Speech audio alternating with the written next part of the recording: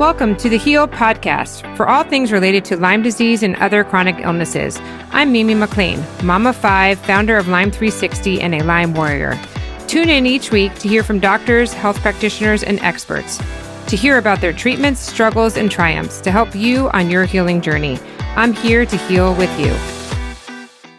This week's podcast is brought to you by Air Oasis. As a Lyme warrior, I know how important it is to have clean air in the home. I've been using a room air purifier, but recently had to purchase an all-home unit to combat our mold issues throughout our house. I did some research and found a great company called Air Oasis. Their air purifiers help fight bacteria, viruses, and mold.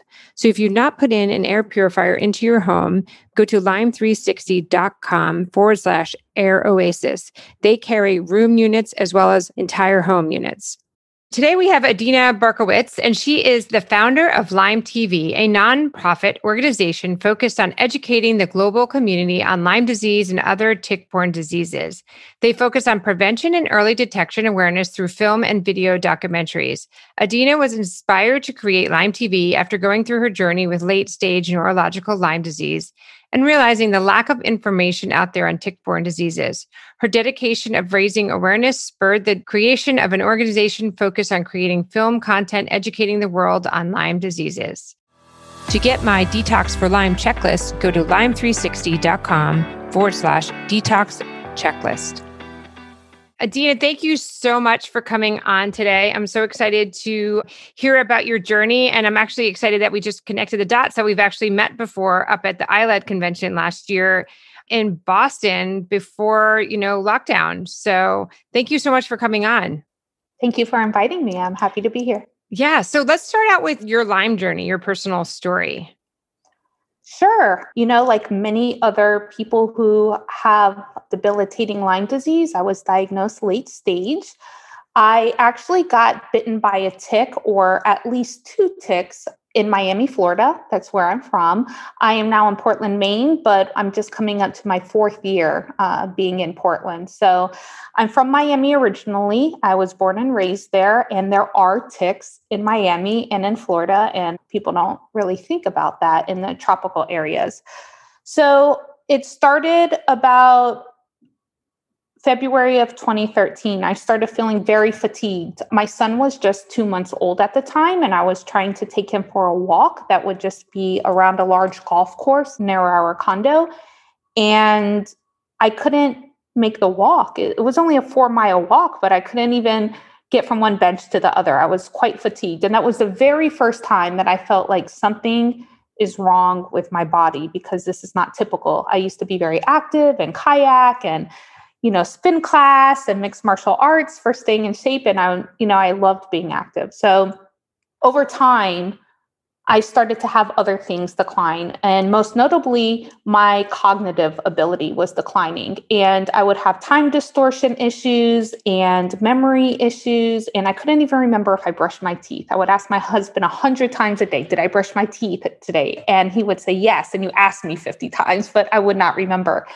And then along with that, of course, I also had joint pain and other things happening. So I went first to my rheumatologist and my primary care doctors, and I thought that I was having different health issues. I already did have autoimmune diseases that I knew about, and some of them were hereditary, including psoriasis. Psoriatic arthritis runs in my family, so I thought I was having an onset of that with the joint pain. So my rheumatologist ran some tests and scans and said, and very grateful for him saying this, he said, I don't see the arthritis right now. Could it be an early onset? Sure, but I don't see it, so I can't give you a definitive diagnosis. Right. Here's some anti-inflammatories. If they don't work, stop taking them, right? So I took them for a bit. They didn't help. I stopped taking them. I figured that it was psoriatic arthritis and that maybe it just wasn't showing up yet. So I kind of brushed it off and left it for quite some time and didn't go back to him.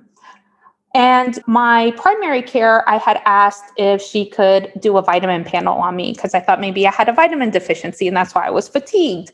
And she ran all the panels. Everything was fine. She's like, even your vitamin D is fine. And everyone has a vitamin D issue, right? So I kind of just chalked it up to a possibility of the psoriatic arthritis.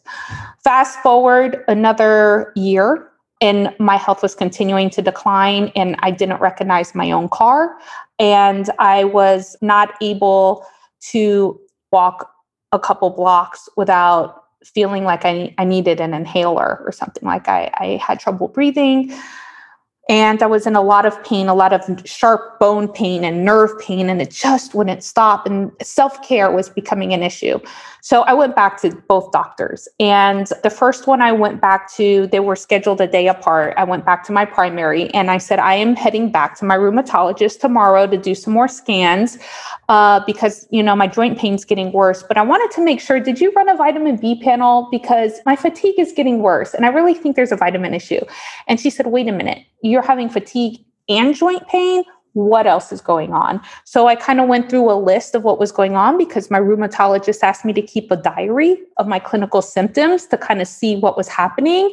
And I'm so glad that he told me to do that. So I was starting to go down all of my symptoms. And she said, you sound like my daughter, and she has Lyme disease. Wow. So I'm going to run a lupus test, an RA test, and a Lyme test because all of those should be ran together because the clinical symptoms overlap. This is a primary care Miami, not a Lyme literate doctor. I was so lucky to have her. So she ran these tests, and I already had an RA test from my rheumatologist, so I knew I didn't have RA. So I was thinking I have lupus because I have other autoimmune diseases. So I'm like, great, another autoimmune disease, right? And I was preparing myself for that diagnosis. And she called me about a week later and said, your lupus panel was fine, but you do have some Lyme titers. And I said, whoa, well, great, because everything I read online says 30 days of antibiotics and I should be able to be fine, right? I had never heard of Lyme disease before she said she was going to run a Lyme test. Wow.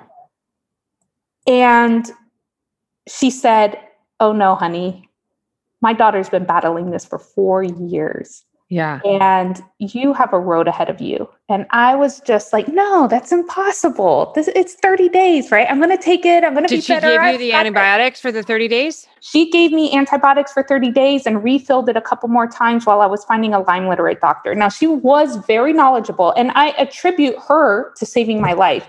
I'll come back to that in a moment. But she did put me on antibiotics, on doxycycline, until I was able to find somebody who was more familiar with treating tick-borne disease patients. So I went on a search for one, and there's not many in Florida, right? But what she did do, because of my cognitive decline and the migraine headaches that I was having, she sent me to a neurologist first. And neurology ran a bunch of tests, including a spinal tap. And so my spinal tap was positive for the Lyme bacteria. The titers were twice as high as it needed to be to trigger a positive test for the baseline. So we knew that I had neurological Lyme, and, I had a diagnosis of Lyme encephalitis. The neurologist said she knew nothing about Lyme disease. There was only a paragraph about it in the medical books. When she was in medical school, she had no idea how to treat it.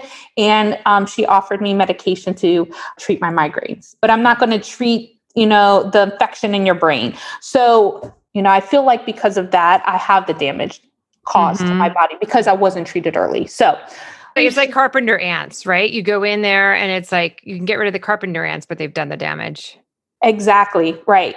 So I ended up finding a Lyme literate doctor who, to be honest, was not sending me to the specialist that I needed for the secondary diseases and things. They did not test me for other tick-borne diseases except for Ehrlichia, which I was also positive.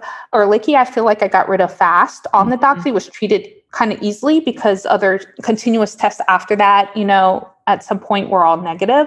And let me also say that during this time, while I was on the antibiotics, I was getting other Western blot tests. And while they all had, of course, titers and positive bands, they weren't CDC positive. And we know the issue with the test, right?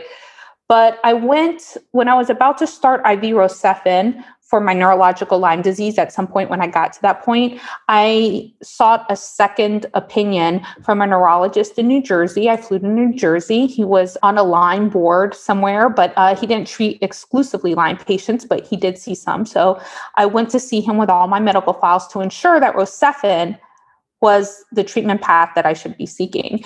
And he said it was, but he did tell me that I needed to get off of the antibiotics for at least 2 to 3 weeks in order for the blood test to show accurate, because the antibiotics can suppress the antibodies. And when I did that, after knowing that I had a positive spinal and I was very sick, on my 14th Western blot, I had a full CDC positive, only after I got off the antibiotics. Mm-hmm. So it's just interesting to note that, that obviously the tests are not very sensitive at the moment, or, they're not very good. We know that they're not totally accurate. But even if they are bad, mine were positive and it doesn't matter. It doesn't do anything. It's not like all of a sudden everything was covered and my world changed because I had 7 positives on the CDC panel. Nothing was still covered. So really, it doesn't even matter when it does come up positive. You moved from Florida up to Maine. You're in Maine now. Where are you in your process now of healing? So it wasn't until I moved to New England that I actually got the proper care that I needed. So I did get a PICC line put in Miami in October of 2016. This was 3.5 years after I started feeling sick, 1 year after I got my Lyme diagnosis and positive spinal. So I was on oral meds during that time. And I was also, my Lyme doctor threw a bunch of herbals and Cemento, Banderol, all that stuff at me. I was not getting better, not at all. I was consistently declining because the oral meds weren't crossing the blood-brain barrier, right? When you have neurological Lyme disease, just like with Lyme carditis, the recommended treatment is IV ceftriaxone. Right. So eventually, my insurance approved it because when you have a positive spinal tap, it's you can't not approve it. Yeah. So it's kind of like the golden ticket. Like you don't want a positive spinal, but if you have it, that's going to kind of guarantee your Lyme treatment. So they approved it. I got a PICC line inserted. I got the ceftriaxone. I had an allergic reaction. I couldn't take the drug. My allergist in Miami tried to get me into UM's allergy immunology department so I could do a desensitizing method in the hospital, but their infectious disease doctor unit said that they don't deal with Lyme disease and brushed me off. They wouldn't help me at all at University of Miami. So fast forward, we move up to New England, and I became a patient of an infectious disease neurologist in New York. And that doctor tested me for a wider range of tick-borne diseases. So it turned out that I still had neurological Lyme because it was untreated. I was declining still. I had no longer Ehrlichia, but I did earlier. I had Babesia, 2 strains of Bartonella. And I also had high titers to Rocky Mountain spotted fever, which comes from a different tick species. So I had to have been bitten twice and never saw a tick on me in Florida. But I was healthy before my pregnancy. So I also know that I got bit during my pregnancy, although I didn't see the tick, because I was healthy prior. And my son tested positive when he was about 2.5 years old for the same exact strains and species of my tick-borne disease, like fingerprints. You had it when you were pregnant? I had it and it was congenitally. Or you could have had it before and you just weren't showing the signs yet. I was on top of my life game right before. The pregnancy could have also unleashed it, right? That could have been the thing that kind of broke the camel's back. I don't know. I think it had to have been during pregnancy. We used to kayak and stuff like that in state parks. We had a planned pregnancy. So 2 months before we started conceiving, I just graduated cum laude with a triple major in school. Mental capacity was fine. I was active. We were traveling. And even though I had autoimmune diseases diagnosed before, they were managed well and they were not debilitating me. They were fine. Right. I felt healthy. It definitely came after the pregnancy, and I did have a horrible pregnancy too. So, now, are you better now, or are you still on your healing journey? I am on my healing journey, although I do not have tick-borne diseases any longer. They are treated. I was on long-term antibiotics. I had a PICC line of ceftriaxone for 90 days. And I was on about 8 or 9 months of the antimalarials and other antibiotics to treat the other tick-borne diseases. I feel a lot better. I was having seizures and involuntary muscle spasms and jerks, and I was in really bad shape. I was walking like I had muscular dystrophy. I couldn't properly stand or balance myself.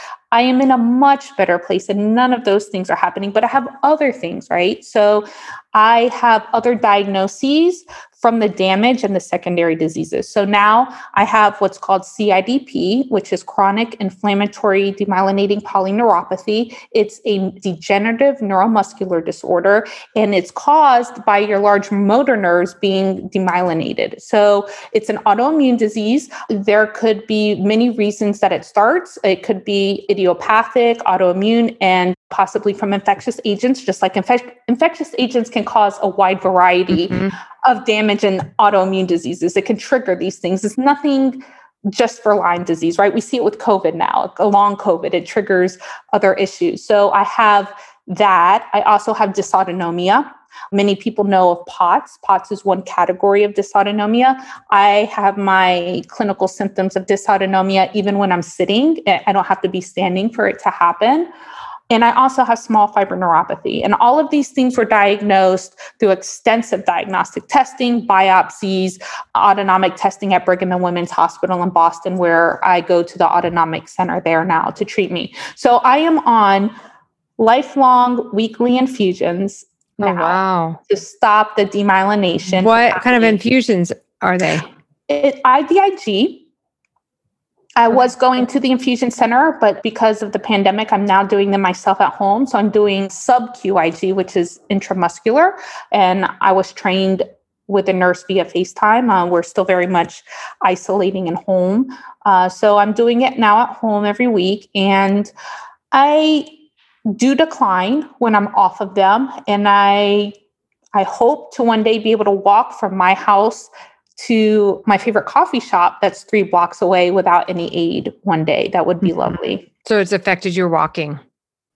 It's not so much affected my walking, but the ability to stand up for a long period of time because I have tachycardia and I have like abnormal EKGs often. So my heart rhythm is abnormal and my blood pressure gets really high or really low. And when it gets low, it can make me pass out. I get very short of breath. I need an inhaler. I can do things and I can walk. I'm not wheelchair bound, right? But I'm a part-time wheelchair user. So when I'm doing things around the house, like vacuuming, I have to sit down periodically and rest. I can't change the sheets on the bed by myself. My husband has to do that because I can't. It's too much exertion. Yeah. It's an exertion. So tell us about how you started Lyme TV. Like, how did that come about? So that actually came about at the end of 2017. We incorporated in December 2017, but it was just right before that. One of my specialists in Maine sent me to a primary doctor here that I had never seen just to get some kind of, what are they called? I guess like a patient clinical counselor that helps people manage all their doctors, right? I mean, my primary was great. I don't know why she was sending me there, but I figured, okay, maybe she knew better. I just moved to Maine.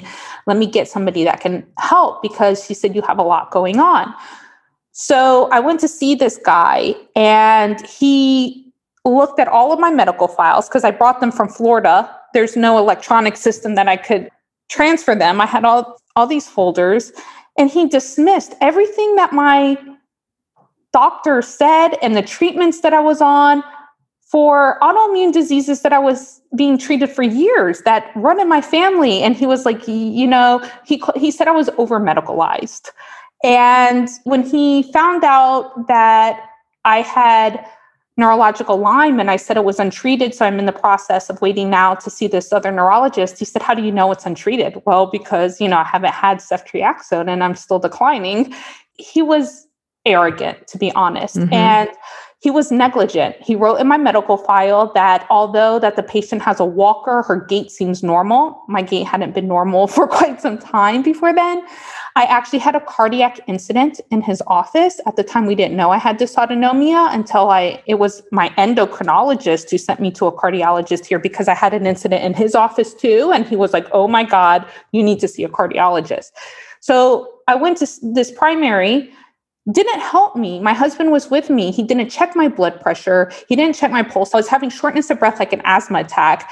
And he wrote in my medical file that her breath, in quotes, her breathlessness keeps interrupting me. And then it seems to disappear out of nowhere. like I was making it up. And I was like, it takes about an hour for those autonomic dysfunction episodes to calm down, sometimes longer. So anyways, he was very biased and negligent throughout the appointment and in my medical file with what he was writing. So of course, he dismissed me. He would not send me to a cardiologist. He said that he was being the gatekeeper for me not to get harm from other clinicians.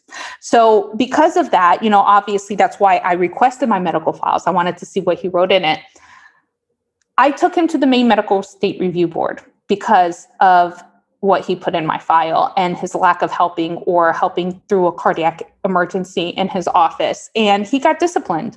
He wasn't put on probation, but a letter was put in his file for 10 years. If he gets another complaint, maybe he will get probation or lose his license, depending on the severity.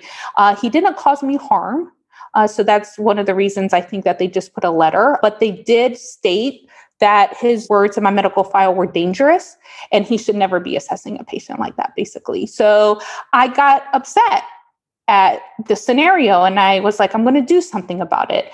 And besides taking him to the medical review board, I decided that I wanted to create an organization that put the divergent amount of scientific information in one place for patients and clinicians, because there's not enough science for Lyme disease. We do lack funding, we lack research big time, but the science that is out there is relevant and robust, but it does take a lot of digging to read through the NIH and to read the studies to make sure that the conclusions are important. Not all conclusions of a study mean something or point something. And obviously popular media often distorts the conclusion of a study, right? They misinterpret it and then people make health decisions based on that. So my husband has a PhD in historic epidemiology. My background is in nonprofit leadership and in public health as well. And so I decided that's what I was going to do. I just wanted a place where all the accurate scientific information is there, going to debunk misconceptions, and we're going to have it where patients can have as a resource to take things to their physicians. Great. And so tell us more about it. So what have you done with it over the past 3 or 4 years? Yeah. So in just over 3 years, we've actually been making large strides. We are a very young and small organization. We're all volunteer. We have a board of 6, a working board of 6, but our team at the moment is a volunteer team total of 24. Not everybody works all the time. Some volunteers are events only. And of course, we had no events this past year because of the pandemic, but we still are working with our community partners to do things remotely for them. Since we've incorporated, we have created several PSA commercials for tick bite prevention information. They are only online at the moment, but we're working on getting them in the broadcast network. And we have started a TikTok series that's also only online. We have significant footage that we have filmed for more episodes. It's just a time constraint on getting everything edited in time when we're working on other things. So more TikToks will be coming out this year that we're filming. And you can find those where on YouTube or on your website? YouTube, and I think some of them are on Facebook, but we are going to try to migrate them over for what we can do onto Instagram. But I know we have a 10-minute limit for IGTV, and some of them run a little over like 12 minutes. That we try to keep them around 10 minutes. So we also have our school program. So we have a tick health education program, and we educate kids in school because, first of all, the way I look at it is prevention is the most important aspect, right? We can have additional funding, which we need, and we need better tests. Absolutely. We need to differentiate when a patient has early Lyme or late stage Lyme, or if it can possibly at some point differentiate the different strain of Borrelia they have, right? Because some strains might be tolerant to some medications or more persistent, whatever the case is, right? So we do need tests that are better and more accurate. That is very important. We also need better treatments for people who have persistent symptoms, because we know 20% of early treated patients have persistent clinical symptoms. Why? A variety of reasons. Right. You know what? Maybe maybe some of those patients, it's very possible that some of those patients don't have Lyme disease anymore, but have damage because of it. And their doctors are attributing their clinical symptoms to the active infection, which they may not have anymore because. Or it could be parasites or mold Right. or whatever else causing it. Yeah, problems. It could be something else. But people are remaining sick, right? And that's a problem. So our focus, our mission is on the prevention of dangerous tick-borne diseases. So I just want to quickly talk about prevention and misconceptions because that's what I do, right? My job is to make people fear ticks. And there's a lot of misconceptions about ticks and tick diseases. One, I want to talk about quickly are rashes. Obviously, we know you can have an infection without having an EM rash, but we know now that rashes are strain dependent and some strains of Borrelia cause the rashes and some don't, and they can be regional. So while the CDC states that 70 to 80% of people present with a rash, in Maine, it's under 50% based on the 2020 legislative report. Every year it changes a little bit, but it's always under 50% present with a rash. So that's important to know that you could not have a rash and be infected, right, with Lyme disease. Clinicians need to know that as well. Removing a tick, you definitely don't want to squeeze the tick or pull it off. You don't want to burn it. You don't want to put oil on it. You need fine-tip tweezers to remove the tick at the head because it'll regurgitate gut bacteria into your body, increasing your risk. You want to always save the tick for testing. You never want to discard a tick. And natural tick sprays actually don't work against repelling ticks because ticks don't have smell receptors like mosquitoes. So mosquitoes can be repelled by citronella and different things like that. But ticks need an EPA-approved tick repellent.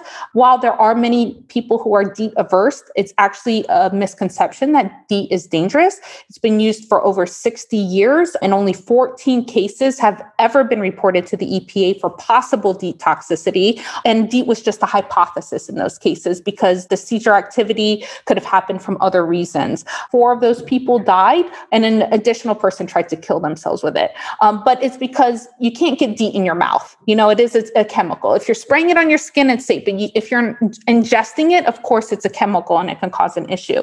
So if people are still DEET averse and don't want to use it, please use another EPA-approved tick repellent. You can use picaridin. You can use IR 3535, but it has to be an EPA-approved tick repellent for it to be effective. And the active ingredient has to be at 20% or higher. Anything under that is just effective against mosquitoes. Please protect your property with tick tubes and spray your clothes with permethrin. And that's all I got to say is take care of yourself. Your health is the most important thing. Never be complacent about ticks. Ticks are everywhere. You don't need deer anywhere around. They're going to be where rodents are. Bunnies too, rabbits. Yep. Birds, people have bird feeders on their property feeding birds. They're bringing ticks to their property or attracting ticks. Ticks are in urban areas and parks and playgrounds and school campuses.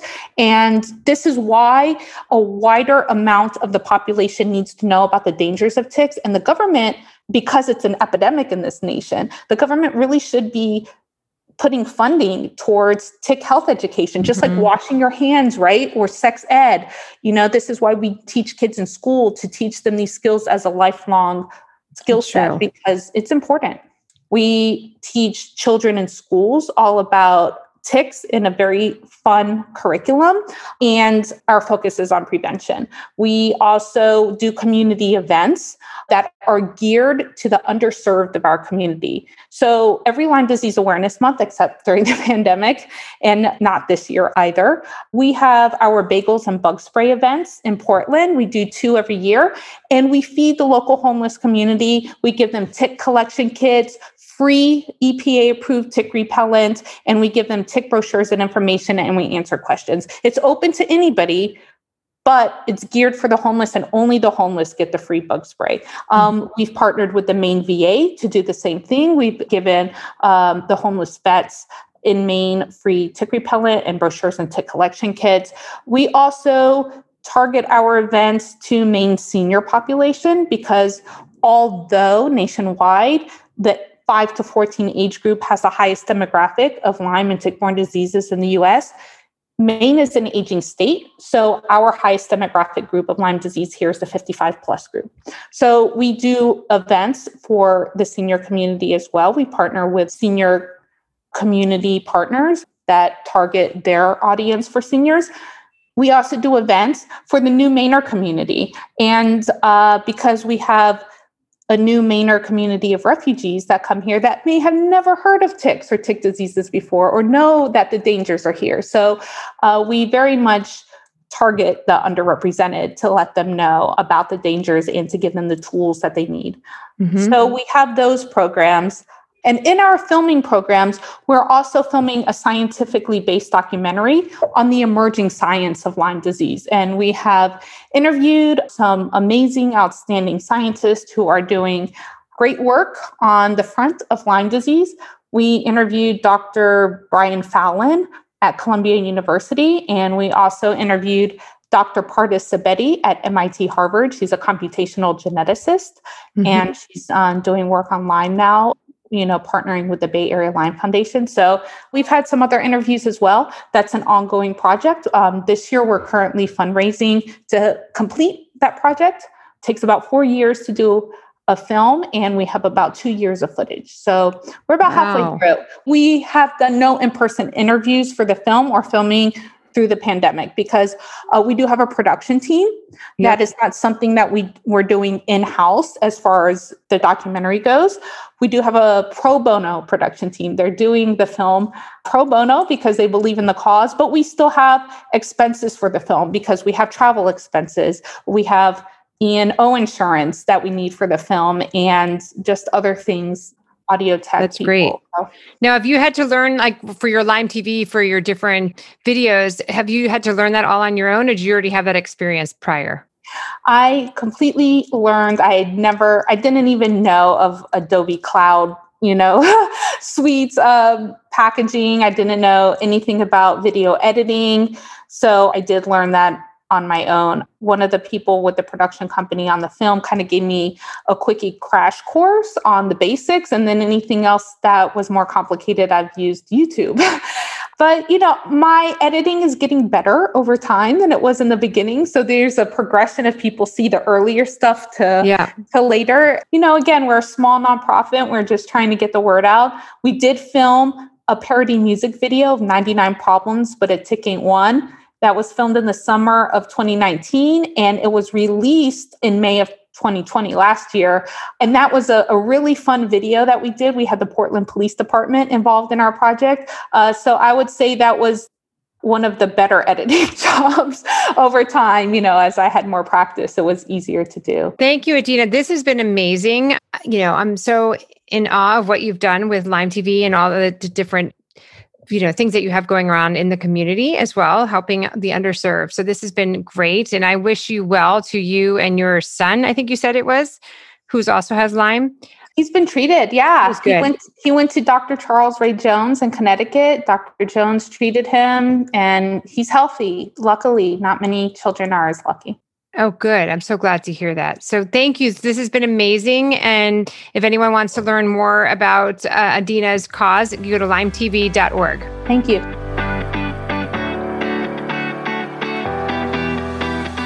Each week, I will bring you different voices from the wellness community so that they can share how they help their clients heal.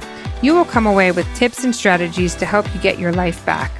Thank you so much for coming on, and I am so happy you are here. Subscribe now and tune in next week. If you want to learn how I detox and you want to check out my Detox for Lyme checklist, go to lyme360.com/detox checklist. You can also join our community at Lyme 360 Warriors on Facebook, and let's heal together. Thank you.